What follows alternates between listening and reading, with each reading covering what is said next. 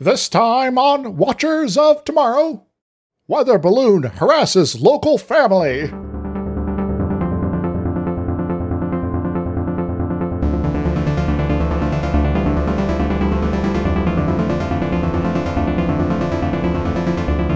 Hello everyone, welcome to Watchers of Tomorrow, the sci-fi review and critique show that you should not look directly in the eyes. My name is Gefwin, and I'm joined as always by my friend and co-host Dr. Izix. Hi. And this week we are also joined by a special guest because it's a movie episode, and we do that sometimes. It's not just the two of us talking. This is Hoots, who exists on the internet. Hi. So, what kind of internet existence are you? I exist mostly on YouTube, but you can also find me on your favorite podcasting app. I do a podcast called Respect the Dead, where we don't. And then my YouTube channel is Hoots on the Web. Fantastic. It is awesome.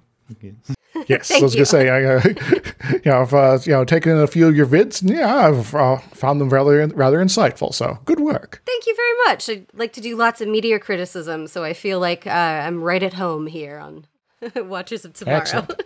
Yeah, this is great. I feel like I should point out that she has an amazing 3-part breakdown of The Mummy 1999, just because I'm chronically online, and yes, my sexuality is the cast of The Mummy 1999. So hot. So hot. Just it should be a crime. It should be illegal to be that hot. Yes. We're going to make a movie together, and it's just hotness.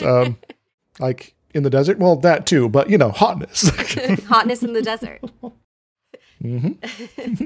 All right, so when we do a guest star movie episode, we let the guest have their pick of movies, and this week we are doing our most contemporary film, because it only came out last year, which is just amazing for us.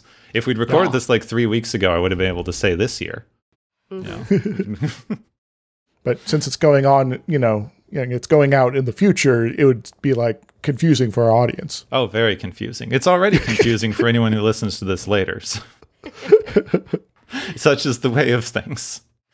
So anyway, we're doing Jordan Peele's, where was the thing? I loved this description. Neo-Western science fiction horror movie, Nope.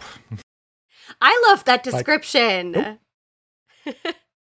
That is a lovely description. I just think the more and more we break genre conventions and realize how useless sort of genre definitions are in film, we get more and more complicated, just weird amalgamation descriptions of movies. Yeah. Indeed. Especially as we're diving into these very referential newer movies that are always trying to pay homage to older genres. It becomes one long hyphenate. Yes, and I love it. We love these elements, let's put them together, and there we go, a new movie. Nice. So before we jump in, Hoots, since you picked this, why did you decide that this was what you wanted to come on, talk about, do some criticism, critiquing, etc. of? Well, I was having some trouble thinking of what kind of a sci-fi movie I wanted to do, because I told you I don't really have a favorite, because, sci-fi is such a broad genre that you can find all of these favorites within all these sci-fi hyphenates. Yes. But I think I was sitting around listening to some other YouTube video or something, and somebody just offhand mentioned Jordan Peele's Nope. And I thought, actually, I want to do that because I think it's very dense, there's a lot going on there. So I think it would be something interesting to kind of talk about and unpack on a podcast with other sci-fi fans and other cinema fans. I think there's a lot of meat there to really sink your teeth into. I would have to agree. I'd not seen it myself until preparing for this episode, but just wow, this is there's so much going on here, and I'm I don't know where to start in talking about it quite yet. So. I am so excited that you watched this movie because I told you to, Izix. Did you like it? Yes, it's as I said, before we recorded that this is one has been on my radar for a bit, and having an excuse to I was like, oh yeah, I should really sit down and actually watch this. I much thank you for that. And I was like, had some expectations, and I was kind of blown away in terms of meeting and then exceeding them. So, hooray! Yeah, dope. Yeah, I think that Jordan Peele's movies, to everyone's surprise, of course, with Get Out being one of the best horror movies ever made, all of a sudden he breaks into the film scene with one of the best movies of a generation. Mm-hmm. Like for as massively dense and complicated as his movies are, I don't see the level of breakdown that I see on some other stuff for some reason. Like, I'm not saying it's not out there, but like when a popular movie comes out, if you're on YouTube or Twitter or any of these things, you just see like a month of breakdowns from every film and whatever channel. And I feel like you don't get that with his movies for some reason, even though they are denser than a lot of the things that people try to do that with for popular shows. I've seen so many breakdowns of Transformers, which is so surface level you could scratch it with a pin. And this gets maybe a quarter of that. It's wild because there's so much like I really think that the joy with his movies is you can watch Nope as just like a summer blockbuster alien film. Like this is your Jaws, this is your Alien. This you can just watch it as that. But there's also so much that it's referencing and so many different kind of like lenses that you can watch it lenses to make a little film joke. This movie is so much about filmmaking itself. Yes. There's so many like different like critical angles you can watch the movie through. And I think like I rewatched it for the second time last night because I saw it in theaters. But obviously I wanted to like prepare for this again because it's been a couple of months since it was out. It came out I think last summer. And I enjoyed it even more the second time around because I was just watching it from like a different critical lens as opposed to like a person going to a summer blockbuster movie lens. And it got even richer like the second time round. Nice. Yeah, there's even things that I'm like thinking back, to earlier in the movie, after my first watching there, it's like, wait a moment, that was... okay, I get it now, why that was there, because it's all kind of connected in the themes and things like that. Neat. Yeah. Yeah, my partner and I watched this together for the second time to prepare for this. We'd seen it like right after it came out. And during the opening scene, we're both sitting there, I was like, did he just foreshadow the entire movie in the first 10 minutes? It's so rewatchable. Mm-hmm. So I guess a recommendation is it's the movie so good you'll watch it twice. Yes. I already said this in our previous episode, but this more than a lot of other movies I would really recommend if you haven't seen it. I'm going to spoil the entire thing. It's not as dependent on like twists as some of his other movies are, so it's not going to completely ruin it, but I do think if you haven't seen it, you probably should before I give my kind of half-assed recap, because you'll enjoy it a lot more that way. Yes. Yes. So both listen to our episode, but not listen to it depending on your situation. Right, these already run a little long, so I'm going to jump into our cast and crew list, and then we can start actually discussing some things. As I already said, this movie was directed and written by Jordan Peele. He, of course, came up from the sketch comedy TV shows. He was originally on Mad TV, then got more popular for his work on Key and Peele, starting in 2012 on Comedy Central. He transitioned to primarily making movies, with his first production, Get Out, being a massive surprise success for someone's first movie ever. It was incredible and just completely out of nowhere. He's since made follow-ups with Us in 2019. He produced Spike Lee's Black Klansman. He wrote and produced Candyman, several TV series, and he's still doing acting and voicing and things like. I do not know how this man has time to live. Maybe he's a time traveler. He's doing the new Twilight Zone too, right? Yes, which I think I only got to see the first episode of because all this streaming stuff is just too much. But yes. Yeah, I don't even know which service it's on. It's on one of those, probably. You know, when everyone was so shocked, when they first announced that he was going to be making a horror film, and everyone was like so shocked by that, in the back of my mind, I was like, no, I think it's gonna be good because with Keegan-Michael Key, he had done a movie before that called Keanu, that I believe both of them co-wrote. And Keanu, it's a comedy, but it's like a pastiche of the like Taken style adventure like thrillers, except like instead of a daughter being taken, it's like this little kitten that they adopted. Yes. It's like taken by, I think it's like some like drug kingpins or something. I saw it on an airplane once. And that thing was so tense. Like, it was so suspenseful for a stupid comedy about a kitten that I was like, I don't know, I think this man can probably write some horror. Like, I was like stressed out, like sweating on this plane watching this dumb comedy. Yeah, I guess in terms of good comedy writers, you can sort of get a sense of when tension is building, and then turn it into a joke, or you can let it build and suddenly you're in a horror film. Yeah, I guess that's why horror comedies are such a like natural hyphenate in genres. Mm-hmm. Like there's such a natural pair of genres to mix, is because it's all about building and releasing tension in both genres.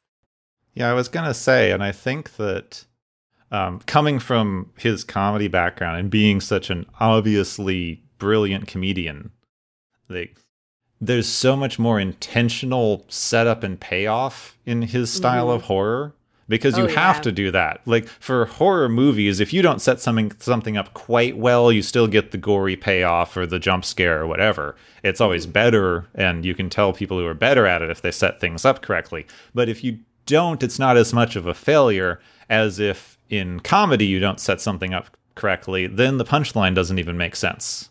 Yeah, exactly. Yep. And also I think possibly because coming from his style of comedy and the stuff he was doing before, these horror movies especially have so much more to say than a lot of other ones, which I feel like is something that you could tie to the comedy background, because good comedians have to be bringing a message to things, and I think he just carried that over. It's exactly the same thing he was always doing. He just took half of the jokes out, because they're still fairly funny in places too. Yeah, they are. There's a couple of points where it's like I just can't help but laugh during this here, because it's just like, yeah, that's realistic how people would react, and it's still hilarious. Yeah.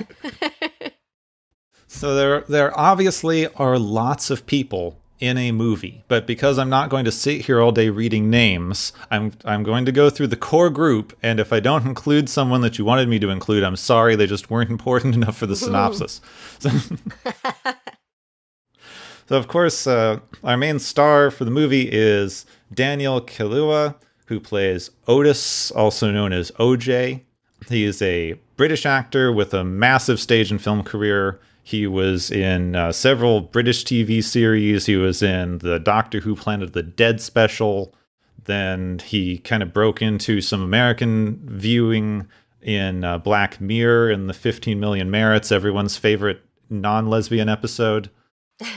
He's probably best known to Americans for being in Get Out and Black Panther, which he did immediately before this movie.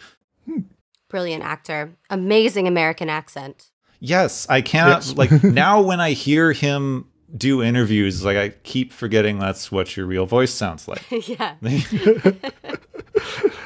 There's a lot of good, actors who can basically switch accents on a whim at this point. I'm just like always amazed when it happens here. Yeah. Also, he was in Watership Down. Oh, really? Not the original. Apparently, there's a mini series out recently in 2018. Yes. Okay. If you want to be really depressed for a little while. Yeah. Yep. Either version of that. Next, we've got Keke Palmer, who plays Emerald, more commonly known as M throughout the movie, who is OJ's younger sister. She made her acting debut in Barbershop 2, so she's been doing stuff for a little bit. Had a breakthrough role in, God dang it, Akira and the Bee. My writing software has autocorrected everyone's name, and I hate it. I'm sorry. She was also in a lot of Nickelodeon TV and was in the Winx Club, which I loved from Nickelodeon. I haven't watched that in forever, but, I loved it. And she transitioned to more adult roles in 2013 with the movie Crazy Sexy Cool, and has also done several horror things leading up to this. Very cool. Also in a few random things like ER, Law and Order, and, and Ike's Age, apparently. Collision Course. I can't list everybody's everything, I believe she's also a Broadway star. I think she's been in a lot of musicals as well. Just Googling to double check. Nice. Yes, she was Broadway's first Black Cinderella. Oh, awesome. Cool. Yeah.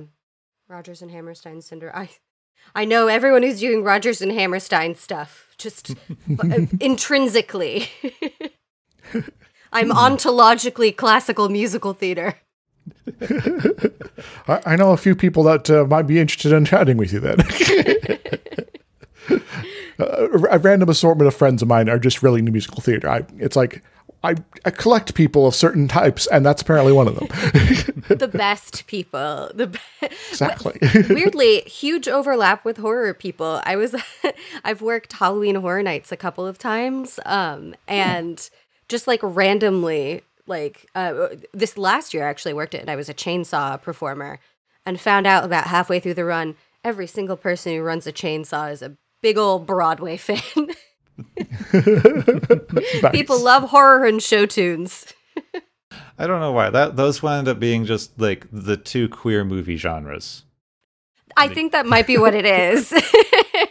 Perhaps. Interesting. Next we've got Steven Yeun, who's been around. Amazing actor. He's playing Jupe, also known as Rick Park, but they never use his real name in the entire movie. I don't know why it's in the synopsis I was reading. He's playing a former child star, now the owner of Jupiter's Claim, a sort of Western theme park style thing. He was born in South Korea and became well known for his role in The Walking Dead. He also had a starring role in Minari, which made him the first Asian American to be nominated for Best Actor at the Oscars, which I find deeply depressing. I keep reading these things. God. It's like, how? How is this still? That's so great. That was 2020, right? Yeah. Good God. He's also more recently been in Okja. I don't know if I'm pronouncing that right. That weird thing about animal rights on Netflix. Sorry to Bother You, which, my God, go watch that right now if you haven't seen it. I love Sorry to Bother You. And The Humans, which also has just enough at the end that we could definitely do that as a sci-fi episode if we wanted to. Sorry to Bother You. It's got the thing at the end. We could do it. Yes. If it's just as much sci-fi as Tank Girl. Sorry to Bother You is on my list of things to maybe cover at some point. So, I love Sorry to Again, another film with just so much to talk about. Mm-hmm. Yes. Also, Steven was in Invincible recently. So, which one was that? There's too many movies. It's a superhero series based on the comic book, I believe. Right, the cartoon. I loved that. Yes, I loved that cartoon. Yes. As Invincible himself. So. Wait, was he? Really? Yeah. I didn't bother looking that up. That's a pretty good voice job. Mm-hmm. Wow. Invincible is another one people should watch. It's getting a second season sometime. They've promised us. Hooray. Oh, Brandon Piera is playing Angel Torres, the tech guy from Fry's, which is also closing down. We were talking about random tech things before we recorded. Fry's is also shutting down. No one wants to buy computers at stores anymore. R.I.P. to a real one. So Piera was less known before this than a lot of the rest of the cast. He was mainly known for appearing as Alfonso Sosa in The OA, which is a Netflix show that I had never heard of until I was researching this. So I'm sorry I can't describe it. Even after reading several descriptions, I can't tell you what it was about. I think it involves an O and an A. I've heard it's good. I've never seen, again, too many streaming services at the moment. Yes, there's too many things to watch. My God. But I've heard it's very good. Indeed. Then Michael Wincott plays Holtz, who's the world's best cinematographer, at least according to himself. He's a Canadian-born actor whose voice is just a villain voice and gets him all the villain roles. He was Guy of Gisborne in Robin Hood, Prince of Thieves. He was the main villain in The Crow, which I need to get around to seeing. He was a mercenary in Alien Resurrection. Yeah, that sort of thing. You've seen him around. You'll see him and go like, oh, yeah, I think I've seen that guy. Like, yeah, just looking at these list of movies, like, yeah, that's a movie with the kind of a creepy bad guy going on here, and that's him. And finally, for our purposes, Keith David is playing Otis Hollywood Sr., who's the father. He gets like 3 scenes and not a ton of lines, but Keith David needs all the appreciation. I love him. He was in so many things. The Thing, They Live, Pitch Black, Cloud Atlas, which we covered before. The 6th season of Community, which proves that he should have been cast instead of Chevy Chase. He's also in a episode of Leverage Redemption, which I saw kind of recently. This isn't a spoiler because I'm about to get to it, but I think this is one of the things that really sets the tone for the movie, is you open the movie by showing you Keith David, and then he is killed immediately. Like, wow. Well, I guess he's out of this movie. Well, he kind of comes back a couple times, as far as experiences, but it's still sort of like, yeah, this is going to be one of those movies where he comes back in flashbacks, but like this is probably like one of the most like by face recognizable actors in the opening part of this movie, and then it's like and dead. Yep. Dead by nickel. Yep. All right, I'm going to try to be as concise as possible, but this is a freaking dense movie, so that I think that dream is going to die on me. Let's see. Fingers crossed. So we open on a chimp incident. I should warn people, we are going to be discussing some like animal violence and things in this. It's unavoidable, so like I apologize. I understand if you're not in a place for that. We're probably not going to get super graphic, but it's in here. So yes, by and towards animals. Yes. So we open on a chimp attack on the set of a 90s sitcom, which we're going to get more into later. The important thing to know now is that there is one unscathed survivor who is a young Asian American child actor. Jumping to modern day, we have OJ doing early morning ranch chores, feeding horses, exercising things, fixing a horse walking machine, ranch stuff. His father is in the middle of horse training and talking up a new gig that if they are able to pull off, they'll have movie sequels and all kinds of other things that's just going to be years of good productive work for their ranch and really put them on the map. Suddenly, all the electronics in the area stop, and there's a rain of small objects with like little impact noises all over the place. It's actually kind of spooky. Then you hear a fleshy impact, and Otis slumps over on the horse he was riding. OJ drives him to the hospital, but there's nothing that they can do because they discover that a nickel has fallen into his brain. That's a gruesome way to die. Mm-hmm. I mean, I live in New York, so one of the only things I can ever think when I see this is like they keep telling you that's the whole myth of don't drop a penny off the Empire State Building. Uh-huh. Like, I mean, can't happen, but still, it's pretty visceral. It's Yeah. Well, there might be a reason why some of these things are traveling at very high speeds, too, but we'll maybe get to that later. That is true. I didn't think of that one. Yeah, I was just going with normal momentum. Yeah. So later on, OJ still needs to keep up the horse business, so he's brought one of the horses named Lucky to the set of a commercial that they're filming. He's very awkward. He's not at home in Hollywood situations. He keeps stalling and stammering and waiting for saying the rest of his crew's going to be there.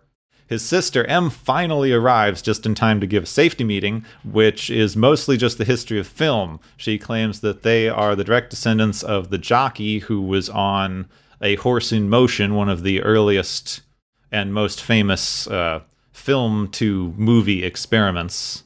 You've seen it. It's the little clip of a dude riding a horse in a circle. Yeah, that little clip pops up a few times during the film. Yeah. Which, okay, this is part of the thing. I was looking this up because I was curious whether or not the backstory that they give for this is true.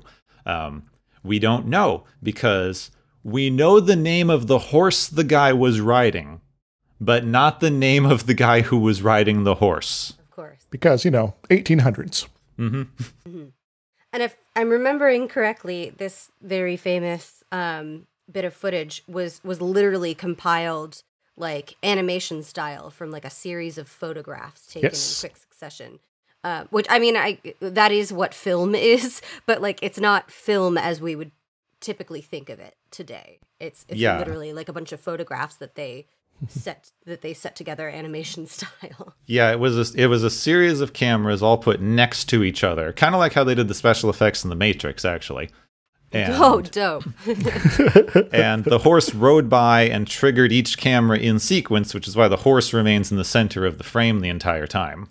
And then, because this predated the invention of movie cameras or film technology by several years, it was assembled into one of those zoetrope things. Mm-hmm. So the little spinny animation doos. Which are cool. Which also, until I was reading this, I didn't realize it has the word zoo in the beginning. So it's literally for watching animals move. The guy behind the microfilm here, I guess, Edward Muybridge, was once on trial for the murder of his wife. And one of his defenses was that he was obviously insane because he made things like this. Oh. Yeah, which I also think is interesting because they eventually ruled it justifiable homicide because he murdered a guy for cheating with his wife. But yeah, the wife's lover there. I feel like you shouldn't be able to get justifiable homicide after you have tried to use an insanity defense. Yes. Yeah. It's probably one or the other. But I think I'm on board with the insanity defense though, because anybody who's ever tried to make a movie is a little bit insane. So after M gives her historical context for their business, she gives the very brief, don't make sudden noises around the horse, no cell phones, and try to be safe, everyone. Okay, bye, I'm going to network. OJ finds himself alone and unable to stop the director from moving in too fast and scaring Lucky with a mirrored ball that causes him to kick, scaring the lead actress and getting them both fired. The lead actress is in a really kind of weird costume. I'm just kind of confused by what kind of film this might actually be. But maybe they're lucky that they're not involved now. Hey, Lucky the horse. Well, also Holtz is here doing the cinematography for what is described as a commercial. He is later brought in as like, oh my god, massive big name cinematographer. It's like, what kind of commercial is this? Maybe it's like a Super Bowl commercial or something. Maybe. That's true. It could be. So OJ and M drive out to a very lonely part of California with a car dealership that has way too many of those waving tube people, an Old West style amusement park with a massive inflatable cowboy called Jupiter's Claim, where OJ stops and walks Lucky into the park. M accidentally photobombs some kids who were taking a picture with a camera that's in the bottom of a wishing well so that it takes photos up at you staring down into it. It's a very weird setup. I wanted to know if these things exist. Yes. I feel like they must somewhere. I should say that Jordan Peele has said that he based Jupiter's Claim off of a mix of Six Flags Magic Mountain and Knott's Berry Farm. Both are Southern California theme parks. Both are very janky. You definitely feel the Knott's Berry Farm in it, because Knott's Berry Farm has got like a whole section that's like a little mock-up of an old Western town. And it's very... It could use a fresh coat of paint, you know? That makes sense. Yeah. It was reminding me of like Tombstone, Arizona, where they still put on little tourist like gunfight shows and things. Yeah. And I I was thinking of Adventureland, but that's in Iowa. So Iowa gets to have things too. It's fine. This is a sign of good filmmaking that it makes us all think of something that we're very familiar with. yes. Well, I also think because like there's a lot of crossover in desert culture between where I grew up in Arizona and this part of California. Like, I feel like we get a lot of the same kinds of weird outdoor attractions. So OJ hands Lucky off to an employee and goes upstairs to talk to Jupe, who is dressed like a movie set Western cowboy. Very glitz. Tassels, sparkles, all the things.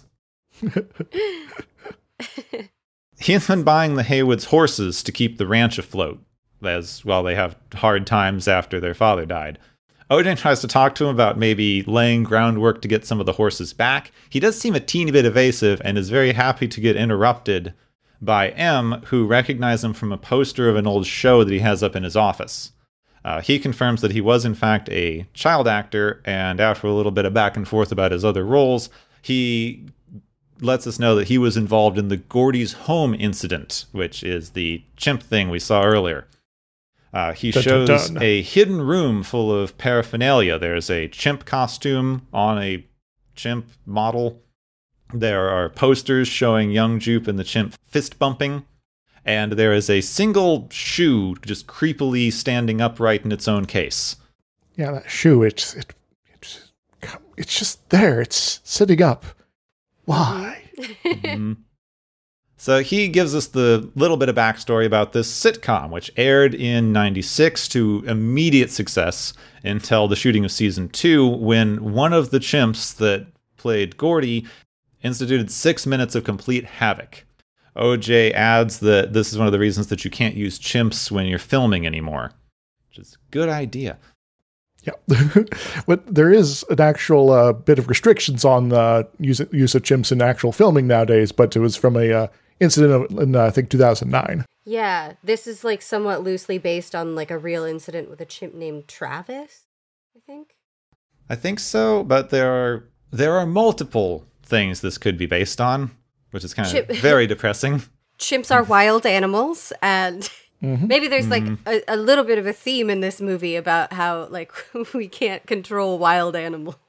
Yeah, maybe there could be some themes. There could be some mild themes. I think this movie's trying to tell us something. No one's hitting you over the head with a chimpanzee-shaped bat. Yeah. So M asks for more details. Jupe tells her that an SNL skit based on the incident with Chris Kerrigan in a chimp outfit really kind of explains it better than he could. I'm sorry, I'm going to forget later. This is such an encapsulation of the entire theme of the movie that the first thing this traumatized child actor goes to is like, well, did you see the thing where SNL made fun of all these people being brutally killed by a wild animal? Mm-hmm. Yeah. Like, yeah, this is how we kind of distill these sorts of tragedies. And, you can you go ahead and just, take that as exactly what happened, and don't make me relive this, please. So OJ and M return to their home at the Haywood Ranch. They get drunk, reminisce about their childhood. M talks about the first horse she was supposed to train named Jean Jacket. But when a movie deal materialized, their dad decided that it was more important to train the horse right than to let his daughter in on the business and kind of pushed her out, which is why she hasn't really been around very much. And that movie deal was The Scorpion King. Yeah, which they used camels for anyway. Look, we brought it around. It's my mummy tie-in. Here. There we go. It's my mummy tie-in.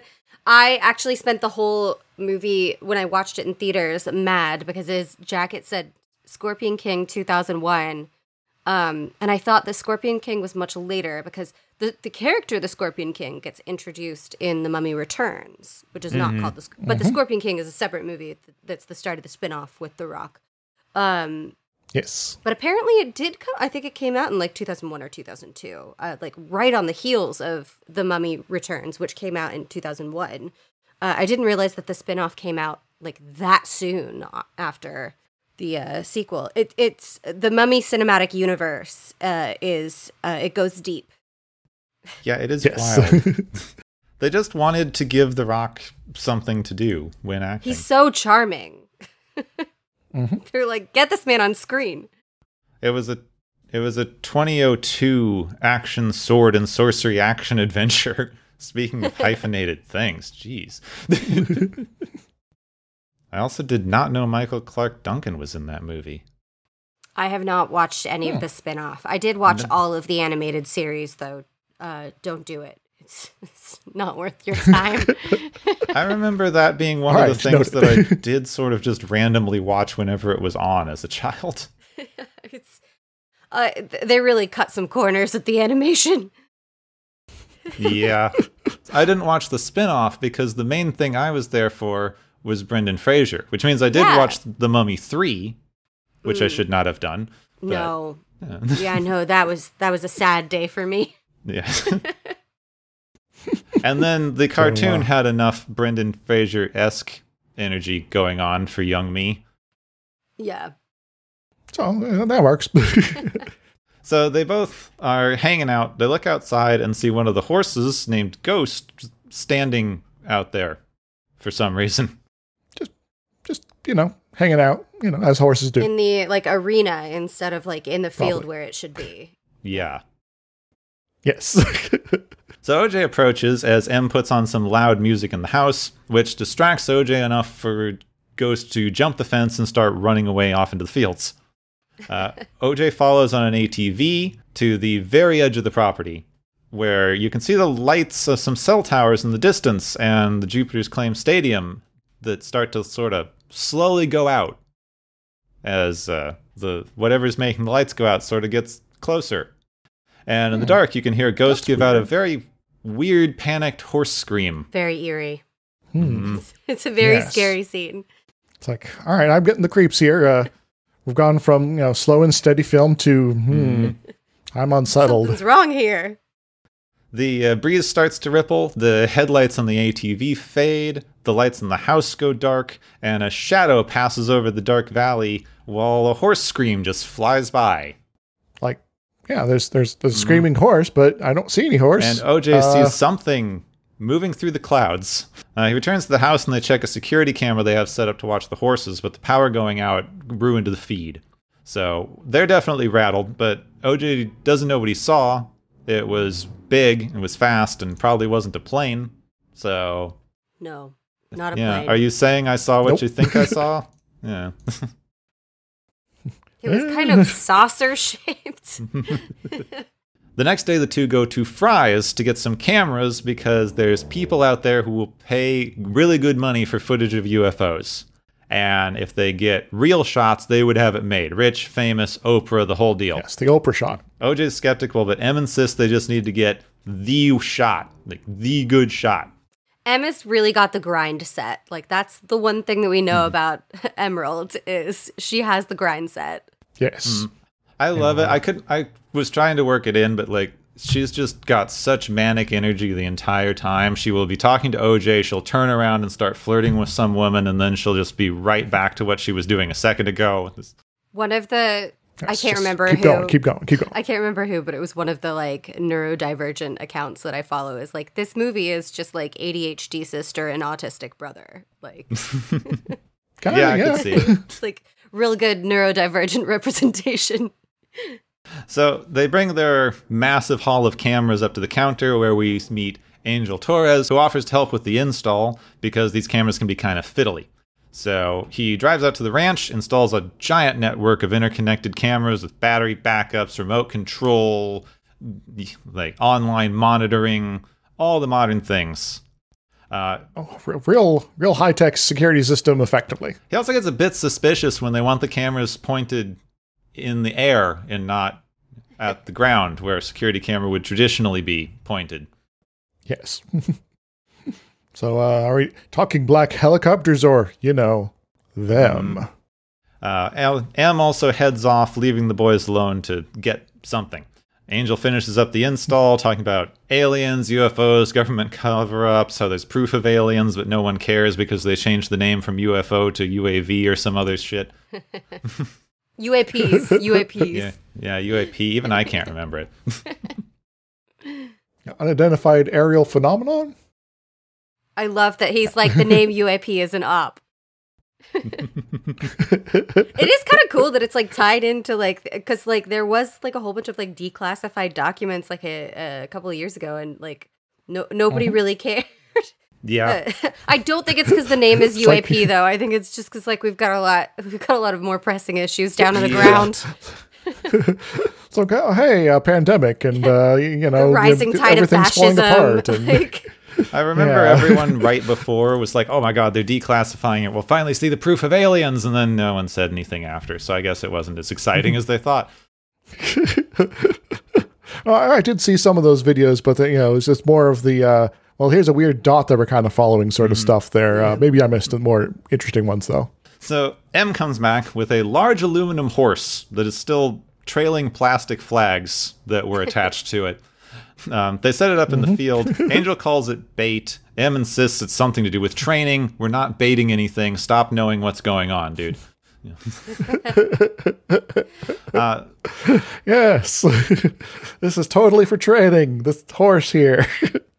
Then Jupe shows up because he has a horse like that outside the amusement ranch. You know, where'd you get that? Anyway, where'd you get yours? no one wants to talk about it. It's fine. He's just here to let them know that he has a new live show coming up, and he'd be happy for them to come attend because they're neighbors. Mm-hmm. yeah. You know, he's kind of a small operation, and going around and trying to get up interest in a live show. Yeah. That I'm assuming they haven't done before. It's kind of makes sense. I do love it because like I don't engage, like I'm not an actor. I don't do a lot of like movie related things aside from criticism. So when I'm reading through these scripts to write the synopsis, and they just have notes, like everyone knows what's going on. They just don't want to say. Yes. Yeah, I love the dialogue in this scene. I love that Jupe starts to say, "Where'd you get yours?" and M is a little bit quicker on the draw with him, and then he's too embarrassed to call her on it. So it's just like it tells you so much about their characters. It's so funny. Like it's such a good little scenelet. Yeah. And maybe Jupe has his own secrets, that he doesn't want them asking about. Yeah, this is a comparatively like little small core cast that you follow around for most of it. That they're all just the best actors. Oh my God. Mm-hmm. You can't pick like a favorite. Every single person is giving their best performance of their lifetimes in this movie. Yeah.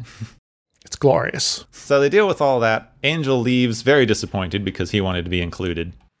I can monitor the cameras for you, right? Maybe. OJ and him get set up for the night. OJ is laying out some tools, including like some homemade horse training things he made, like a version of the mirrored ball that freaked Lucky out. And then in the mirror ball, he sees lights turn on in the indoor horse run that they have. He goes to take a look, and some other parts of the horse run start turning themselves on, which is understandably a bit freaked out.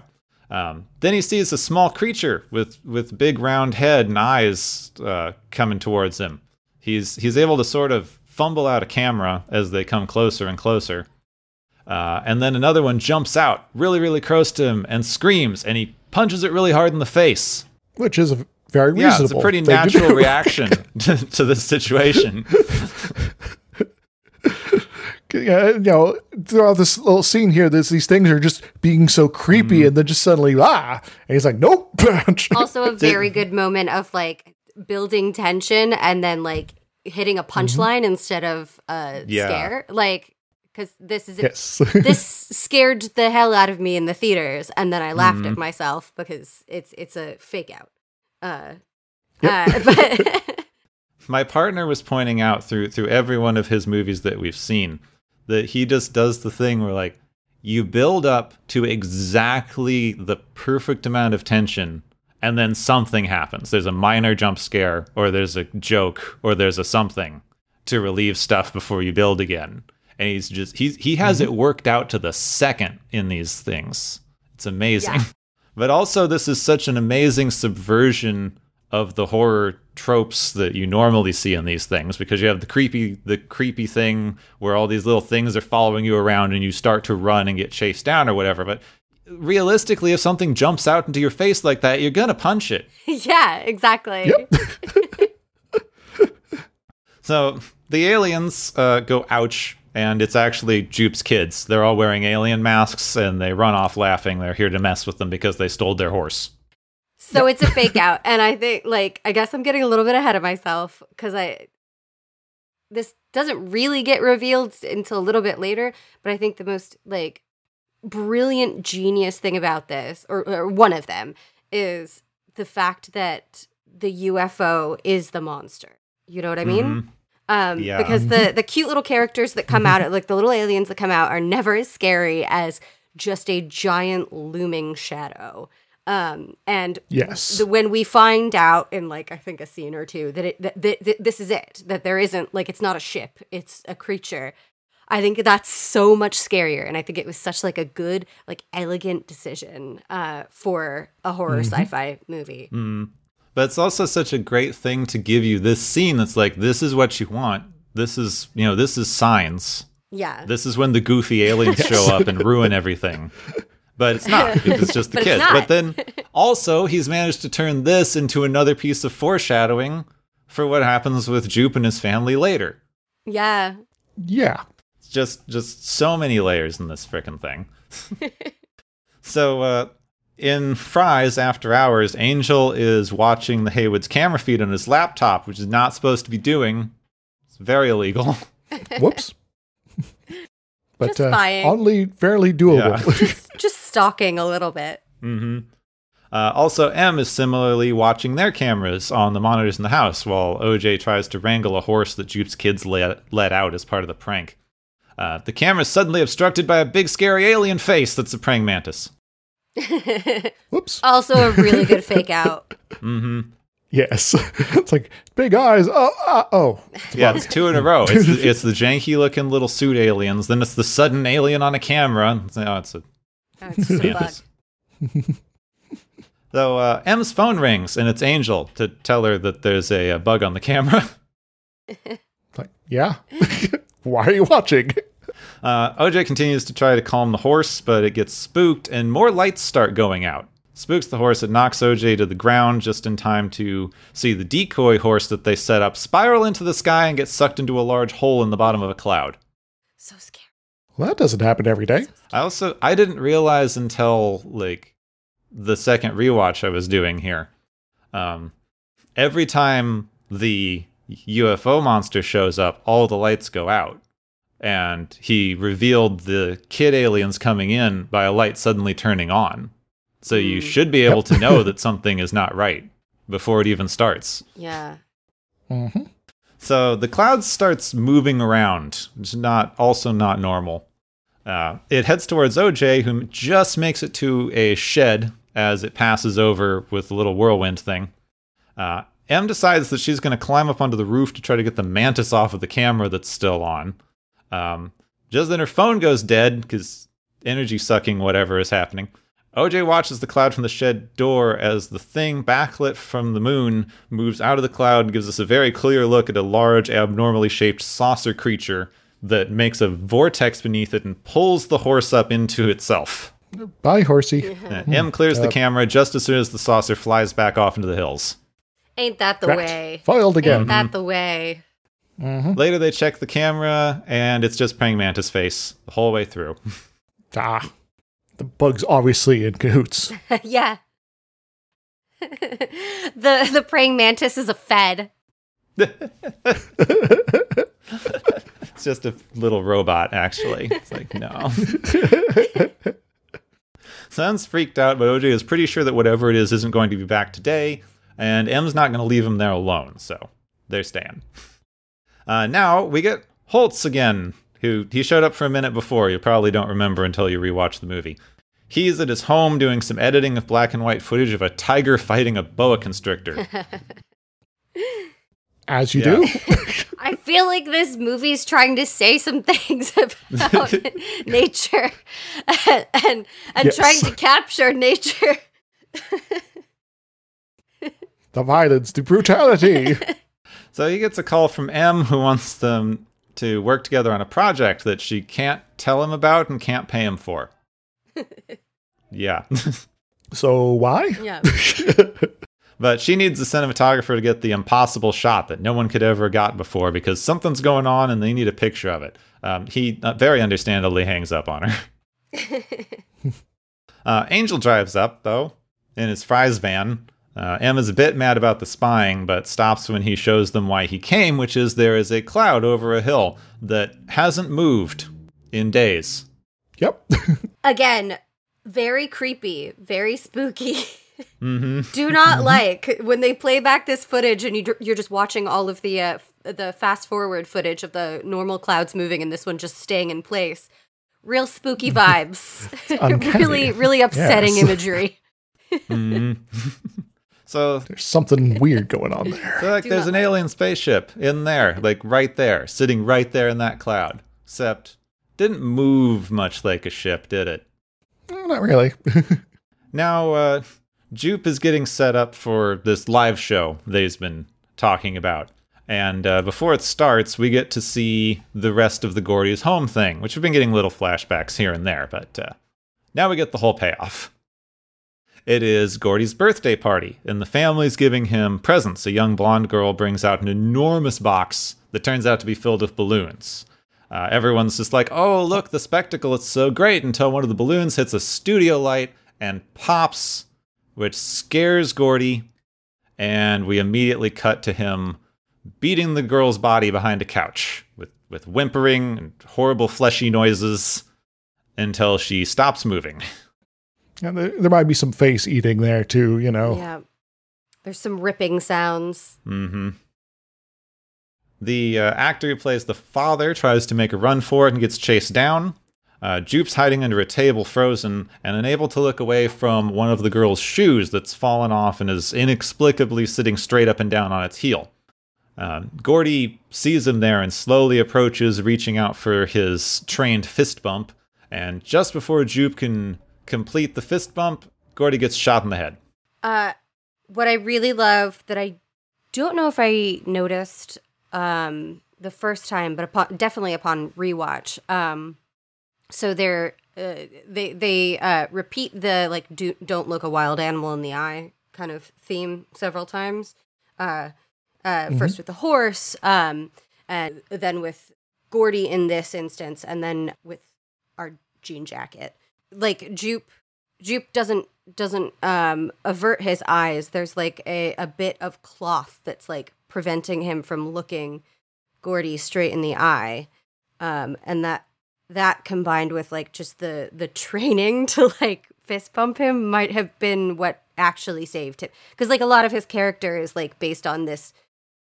He almost like has this sense of like he survived this horrible tragedy, maybe because he was chosen or something. But it's just like kind of like a freak by a freak accident. He happened to be like hiding under the table. He didn't make direct eye contact with a wild animal who was on a rampage, and that put the animal at ease. Indeed. So, you know, a little mistaken about what's actually going on. And so he's like, yeah, obviously I've got a special rapport with this entity. Yeah, he misread. Hopefully, yeah.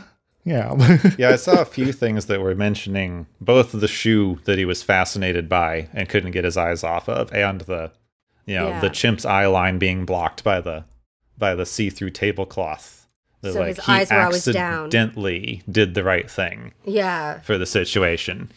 And I don't know if I noticed that the first time. I know the first time I was thinking about this shoe a lot, because that tends to be like focusing on an object tends to be something that people do when they're in a traumatic situation. Like people who experience traumatic events will often say like that they all that they can remember is this one thing that they were looking at. So like I know the first time that I saw it, I was thinking about the shoe as like this symbol of trauma. But watching it the second time, I was like, oh, he's not a victim of circumstance. He's like a survivor of circumstance. Yeah. Yeah, I think it really kind of gets into, not just with the animal thing, which we're going to talk a lot more about, 'cause it's kind of the theme, but also just any horrifying situation.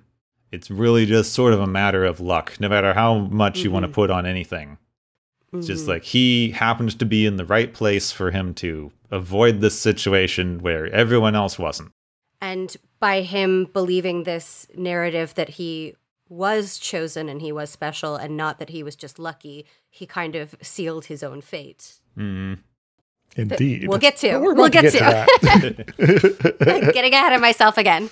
So speaking of, so back on the ranch, OJ finds the flyer that Jupe left for his show, which is today at 5, and he decides he's going to go get Lucky back because he wants his danged horse. So Jupe is set up in an outdoor stadium with a smattering of tourists. The stands aren't packed by any means, and a large box covered in a sheet. Jupe gives a very well-practiced presentation, thanks his family and his old co-star from the Gordy's home incident, who's now in an electric wheelchair and wearing a veil to cover her face scars. Jupe tells the story of one time he was out here training a horse, and then an alien spaceship suddenly showed up, and the horse ran off into the canyons like it was going home in a beautiful something moment. I don't know if he thinks horses are aliens or what. Maybe the horses are kind of freaky when you think about it. They do seem not of this earth. And this ship has been back, like, pretty on a schedule, interestingly. So he knows it's going to return, and this time he's brought all these people here to see his amazing spaceship. So Jupe unveils what's in the box, and it's Lucky, presumably as bait. I hope the people here don't mind that. Yep. Watching a horse die in real time. So the ship does come, and it's sooner than Jupe expected. It's trailing flags hanging out of its belly from the fake horse there. Jupe tries to get Lucky to run, but the horse is not moving. The horse knows what's up. Lucky is like, yeah, not going to go out there. No, thank you. Lucky is a smart boy. I've been trained. The wind kicks up, the saucer descends, and people just get sucked up into the hole, into a very narrow interior space where they're all just shoved together and screaming. One of the most horrific scenes. Mm-hmm. It's absolutely terrifying. Yeah. Followed by the most horrific scene in a minute. Yes. Which is just like... Yes. OJ arrives in the aftermath of all of this. So there's rubbish everywhere. There's no one on site. He heads over to the stadium where Lucky's standing, but the cloud thing is still hanging around. OJ tries to get Lucky to come out, but he peeks out of the stadium entrance a little bit too far, and the thing swoops down to try to suck him up. But OJ gets caught by the updraft and slams into the ceiling instead, getting knocked out. He wakes up with rain dripping down on him from the roof. Lucky walks into view, and OJ gets him into the trailer and starts to drive back to the ranch. He calls M to try to warn her that all this is happening. Back at the ranch, Angel's put tarps over the cameras in preparation for the rain and decides to head back to town. M goes inside to grab her phone and talk to OJ. He's right. It's not a ship. He's seen it. It's an animal. It thinks it's its territory. It's hunting. So, be mindful of all that and, try not to get caught outside, please. I feel a little bit silly that I didn't realize it until like a moment ago, but the reason it was coming to Jupiter's claim the same time every day is just because like that is dinner time. Yeah, he trained it to be fed. Yeah, it was like, oh, yeah. I'm hungry now. And then it was like, Dad, I've got something stuck in my throat and I'm mad. Yeah, it's like a stray cat. Yeah. So I'm going to, chomp until, I get this thing worked out in my system. It'll be fine, right? Yeah. So Angel gets a little way down the road in his van before it shuts off. And the house lights go out. And M's phone goes dead. Angel runs inside, grabs a knife, which I don't know what he's planning to do with, and hides under the table. Something? Outside, a wall of rain just moves toward the house and stops over it, where it's not raining anymore. Like, there's some sort of giant thing hanging over the house that has rain falling off of it. Huh. I've never seen someone use rain this way in a horror movie. It's really, really good. Very unsettling. Yes. Very unsettling. OJ pulls up outside as close as he can get before his truck shuts down, and things start to drop. Keys, coins, then motorized wheelchair hits the roof, then blood starts just pouring down with the rain, covering the house and car and everything. You forgot one detail, the sound of the screaming people suddenly going silent. I mean, I do think, I haven't been mentioning the sound design, but like the sound of this thing flying by, it's easy to like not really get it in your head the first few times. Because it's just like sounds kind of like a sci-fi sound effect, but it's just a mass of people screaming, like Dopplering by as the thing flies around. Yeah. It's horrible. It's so scary. I love it so much. So, raining blood. The thing moves over the car, and it's illuminated by flashes of lightning, and the fake metal horse falls through the windshield. Because he's just got to do a callback, I guess. Hours later, OJ wakes up in the car in the early morning fog. He can start the car again, so things are maybe okay. Angel's van also comes back to life. Angel and him run outside, but then OJ sees the lights turn off again. OJ runs over to Angel's van, which is playing really loud music, and opens the door, and he's able to draw the thing away from his sister. He remembers all of his horse training about not looking animals in the eye and kind of forces himself to look at the ground while the thing passes over. The van shuts off, but then, because he's not challenging it, it just leaves again. The van springs back to life. They all pile into the van, and they get out of there. Yep. And so they've escaped the creature, and it's like, well, maybe we'll just abandon the ranch there and end the movie, right? Yeah, they've escaped. End of the That's movie. good. Yeah, just like the end of the birds. They just drive off, having resolved nothing. So they're all traumatized. The news is playing a story of all the missing people from Jupiter's claim. No one wants to talk, except OJ, because he cannot read a room. He's got the thing figured out now, because it's just an animal. And like all animals, it has rules. And you just need to understand that and work around it. Jupe tried to tame it, but you can't tame a wild animal. So it's not going to end well. M's phone rings then, and it's Holtz who's decided that he's interested, probably now that there's all this news coverage of weird stuff happening. It's like, oh, yeah. There's obviously something unusual, perhaps supernatural going on, and it seems to be right at the place where that lady was calling me from the other day. Maybe I'm interested now. Maybe I should follow up on that free job. Yeah. Yes. OJM and Angel meet Holtz at the ranch. He's brought 2 hand-cranked film cameras, so no electronics. Genius. Nice. And now, the plan.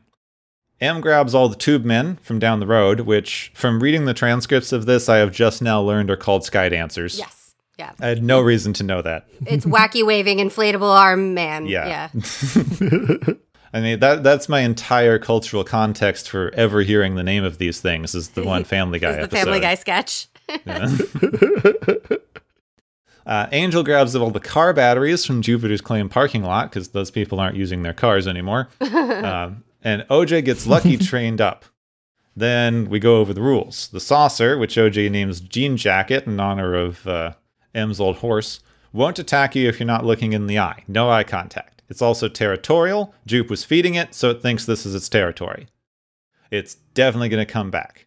And the fake horse messed up its insides, so it's not going to forget that or those flags that were attached to the thing for a bit. Oh, those might be useful props if we need to, keep it from eating us right away.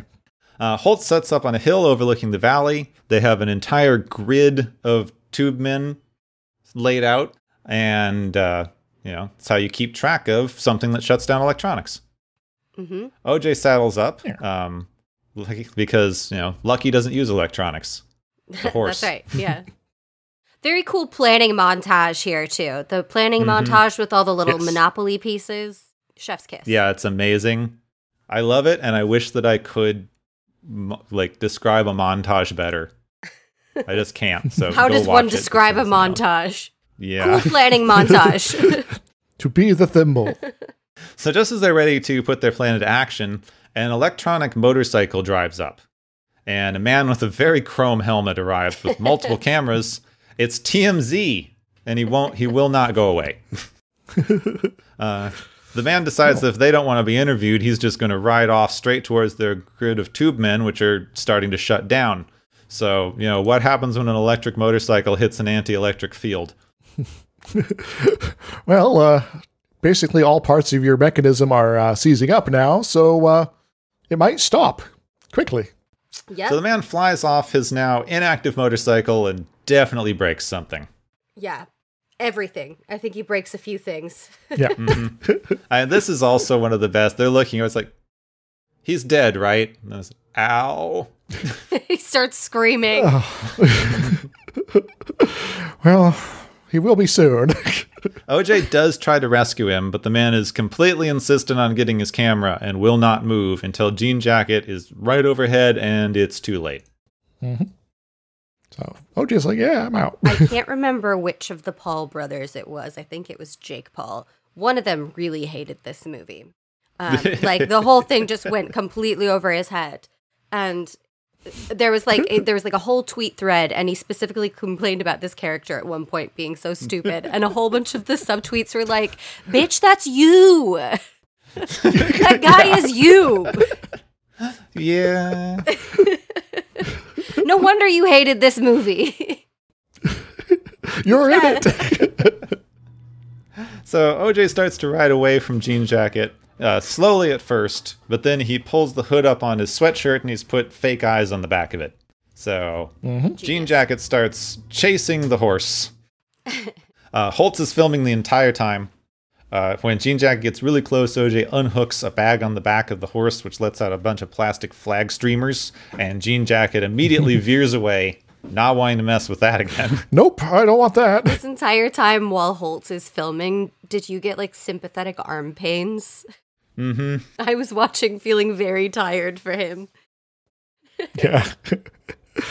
Well, yeah, that's kind of how they did old style cameras back in the day, but they were yoked. Cameramen were yoked. So, Jean Jacket, now scared by the flags, veers off, banks in a very spectacular manner at the perfect angle for Holtz to get the shot, and flies back off into the hills, leaving OJ and everyone in safety. Yay. Success. So they got it. End of the movie. Success. They did it. They did it. We can all go home now. Everything's okay now. Except Holtz mentions something about how the light's going to be magic in a minute, and he grabs his handheld camera and hikes up the hill and points it toward the cloud that never moves.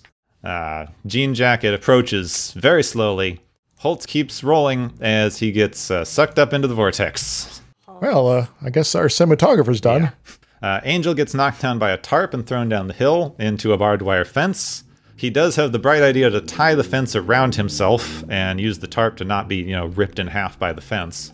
Emma's inside, so she's watching out the porch, but then the roof of the house flies off and she's also sent flying. Well, it seems that there's nowhere safe in the valley now. Everything's going kind of bad. That it did not look fun for either of them either. It looked very painful. Yeah. Angel's still tied down, so he doesn't get pulled away, but that probably hurt a lot. Em is stunned, trying desperately not to look Jean Jacket in the eye. OJ mounts back up and tells Em to get to the bike. Behind them all, Jean Jacket starts to unfurl. Beautiful character design. Oh my god. Some of the best I've ever seen. The creature expands, going from the relatively compact saucer shape to a large, flowing, organic collection of sails. It's massive. It like stretches all across the valley, and has this very organic, but also very mathematical sort of nature to it. Yeah, I read a thing of it being sort of inspired by like a collection of sea creatures, jellyfish, and other things that have to move around in the water with sailing equipment, jellyfish, squids, that kind of thing, and it really does look like something that could just sail around on air currents. Absolutely. It's like it's so beautiful and terrifying as well. Like you don't get creature design like that. It's so good. Nope.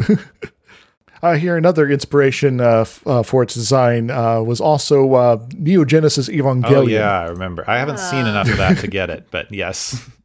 The angels, the main big bads of the series, there have some unique designs, and this is kind of harkening back to some of them in terms of the unnatural geometry. OJ stares Jean Jacket down, which also reveals its sort of central eye stalk eating apparatus, something or other, which just happens to be in the shape of a TV screen, for reasons. A lens.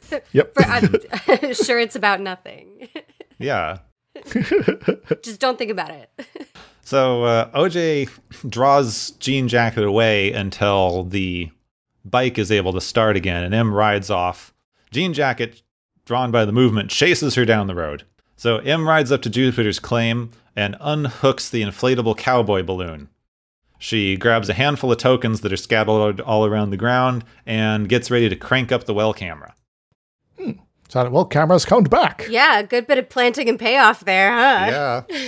Yes. You weren't thinking about that thing at all. Yeah, you didn't think that was going to come back. Chekhov's well. Chekhov's well. The Jean Jacket sizes up the inflatable cowboy, chasing it and staring it down. The cowboy is staring straight at it. Unblinking. It's a challenge to my dominance. Well, I guess it's winking. Yeah, it is winking and pointing. That had to make Jean Jacket real mad. Who you winking at, motherfucker? M takes a couple of pictures, but Jean Jacket's surrounded by cloud, so all she gets is inflatable cowboy. She sets up for a third try. Jean Jacket pounces on the cowboy. She gets the shot just as Jean Jacket lunges forward out of the clouds, grabs the cowboy, constricts it back inside itself as it goes into saucer shape again, and then the thing pops, and it's shredded into delicate sail bits all over the place. It's amazing. Yep. And M is amazing in that moment too. She's like, he's gonna fuck you up. He's gonna fuck you up. And you're just waiting for it. You're just waiting. Then behind M, the news arrives, trying in vain to describe the aftermath of the scene. I don't know if either of you are watching with subtitles on. You can't really hear the news people in the background with the subtitles. It's all like, I can't really describe. There's still like pieces of something floating around back here. Oh. No, I didn't watch it with subtitles.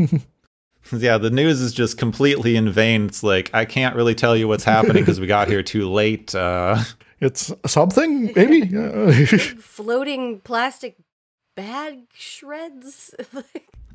And then at the foggy gate that says out yonder, we see OJ and Lucky silhouetted against the sky in classic cowboy pose.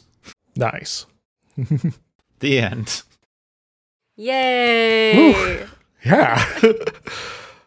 So I think the holy crap, this movie is awesome statement can be repeated at this point. Et cetera. Uh-huh.